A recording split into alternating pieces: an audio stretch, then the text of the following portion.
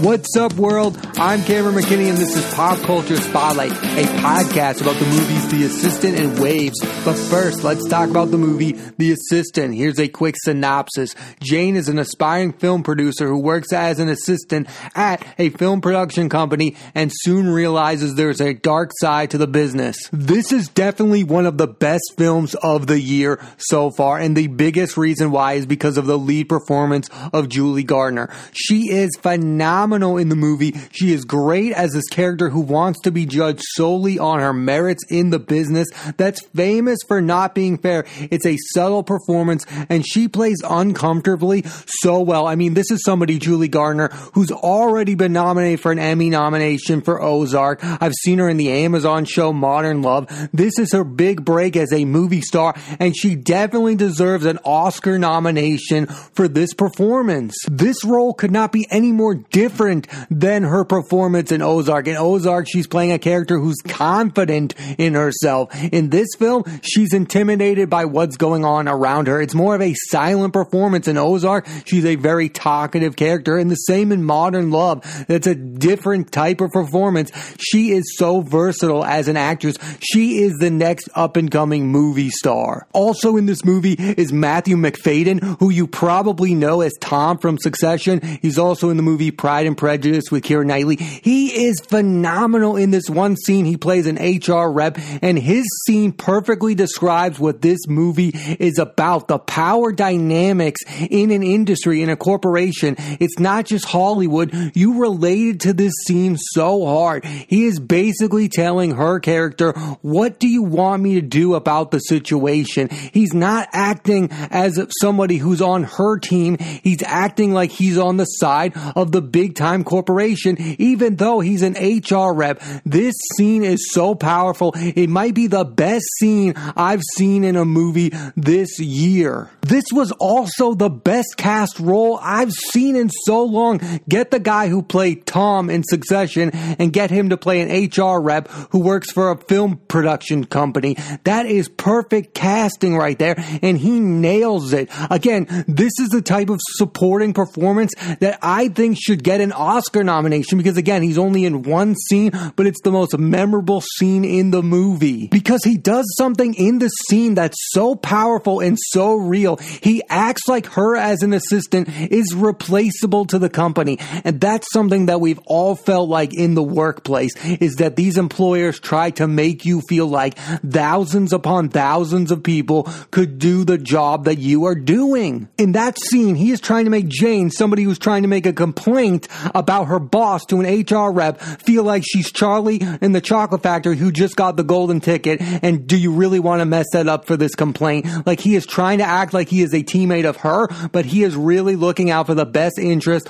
of the corporation. That is so powerful, and that is so real. That is every single corporation in America right now. That is so real. It is the best scene I've seen this year, and it is the reason why you should check out this movie. Also, Macfadyen might be playing these like dirtbag characters, but he's playing them so comedically. It's hilarious. The way he plays Tom in Succession and the way he plays his HR rep in The Assistant, it's so brilliant. I mean, that's the reason to check out this movie, The Assistant, is because of these performances. Julie Gardner gives one of the best lead performances you'll ever see, and then you see what a real supporting character is supposed to do in a movie. Matthew Macfadyen comes in, does his one scene, and that scene perfectly illustrates what this movie is about. And the writer and director of this movie, Kitty Green, brilliantly wrote and directed a film that takes an honest look at the power dynamic of not only the film industry, but most corporations. This idea that we will overlook flaws of powerful people in powerful positions. Also, something I really thought that was effective in this movie is that you never met Jane's boss. It is effective. He is like the shadowy figure with a scary voice. It makes the audience intimidated by him, and the reality is she probably never sees him either, so you really get in Jane's headspace throughout the movie. I found that to be super effective for the plot of this film. And the scary part of this movie is that every character in this film knows that Jane's boss is unprofessional, yet they do nothing to stop him. They just accept it, and by doing nothing, they they are equally part of the problem. And by the end of the film, spoiler alert, they convince Jane to do nothing. That's why this film is so relatable, because you're like, why would that person not complain about this powerful person? Because that's why, because other people get involved and try to downplay the actions of a powerful person, because in the end, every single person in this film except Jane are looking out only for themselves. It's like they're not all terrible people in this film, but the system itself is the thing that is terrible. Again, the Matthew Macfadyen character is like, do you really want to risk the opportunity of a lifetime to make this claim against your employer? You will probably never work in this business again. It's insinuated this will ruin your career to make this claim about your boss being unprofessional. And a lot of people will say this movie is so relatable to what's happening now. No, it's so relatable to what's been happening for decades in this country, and not only in this country, in every single big corporation. Whenever you get a meaningful job and you work for a position in power, and they have the power to elevate you to a position that you want to be in. The character of Jane is an assistant who wants to be a film producer, and she knows that if she makes this claim against her employer, that could ruin her opportunity to move forward, because in her eyes, this employer has the opportunity to elevate her career further. And also the film explores this idea that you will accept behavior from someone in power that you would not accept from anyone else. Like this guy, Jane's boss, is late for meetings. He comes in whenever he wants to. You wouldn't accept this unprofessional behavior from anyone else, but because this guy, whoever this guy is in a position of power, you accept that. And for some reason, he has power over Jane and every single person that works at this film production company. Every single character in this film that works for Jane's boss is dehumanized, and whenever they do show human emotion, they basically have to apologize to her boss. There are scenes where she has to apologize to him via email and say that she's being unprofessional. No, she's being a human, and in the moment, no workspace should be like this, and more movies should show the downside of workplaces that are like this. This film has a relatable plot, a powerful message about what it's like to be an assistant in not only the film industry, but an assistant in any gigantic corporation. And this film has two of the best performances of 2020 so far that both should get Oscar nominations, Julie Garner and Matthew Macfadyen. Definitely check out The Assistant. Now let's switch gears and talk about the movie Waves. Here's a quick synopsis. High school senior Tyler Williams seemingly has everything.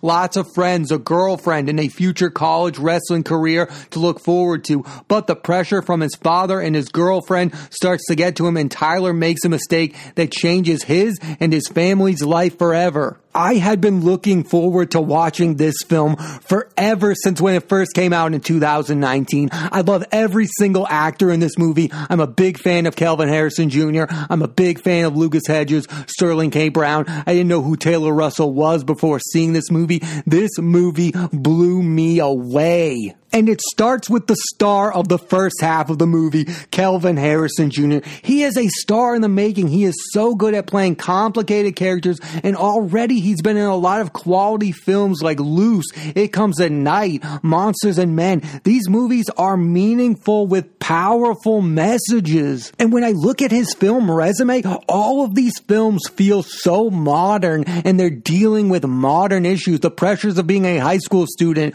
police brutality. I mean, these things are all so modern, which most movies fail to do effectively. Like Kelvin Harrison Jr.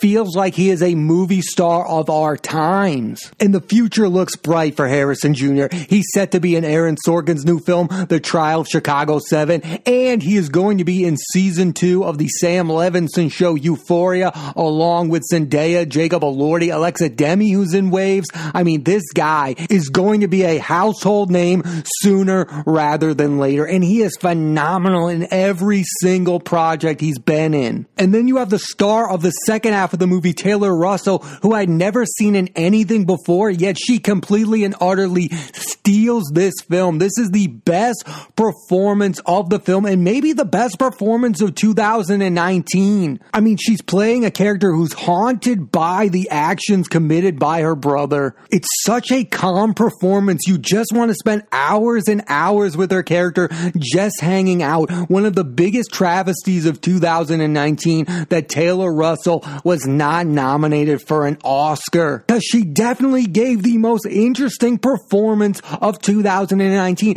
And that's what being a movie star is to me, is being interesting while on screen. And in this entire film, whenever she is on screen, she is interesting. And not a lot of people are able to deliver a performance like this. Also in this film is one of my favorite actors, Lucas Hedges, who again gives a different kind of performance. While he's known for playing troubled characters, in this film he's kind of down to earth and it's sometimes funny. This could not be any more different of a performance than his other 2019 film, Honey Boy, where he's basically playing a version of Shia LaBeouf. No, this character that he plays in Waves is so different. Again, every single time you see Lucas Hedges on screen, you're like, I guess I know what this is going to be like. And then he delivers something out of nowhere. Those are my favorite type of actors. You don't know what you are going to get from film to film. And the last performance in this film that I need to talk about is Sterling K. Brown, who gives the best performance of his career. He was also fantastic in The People vs. OJ. Listen, I don't really watch This Is Us. I don't really know that show at all. I know him from The People vs. OJ and Black Panther,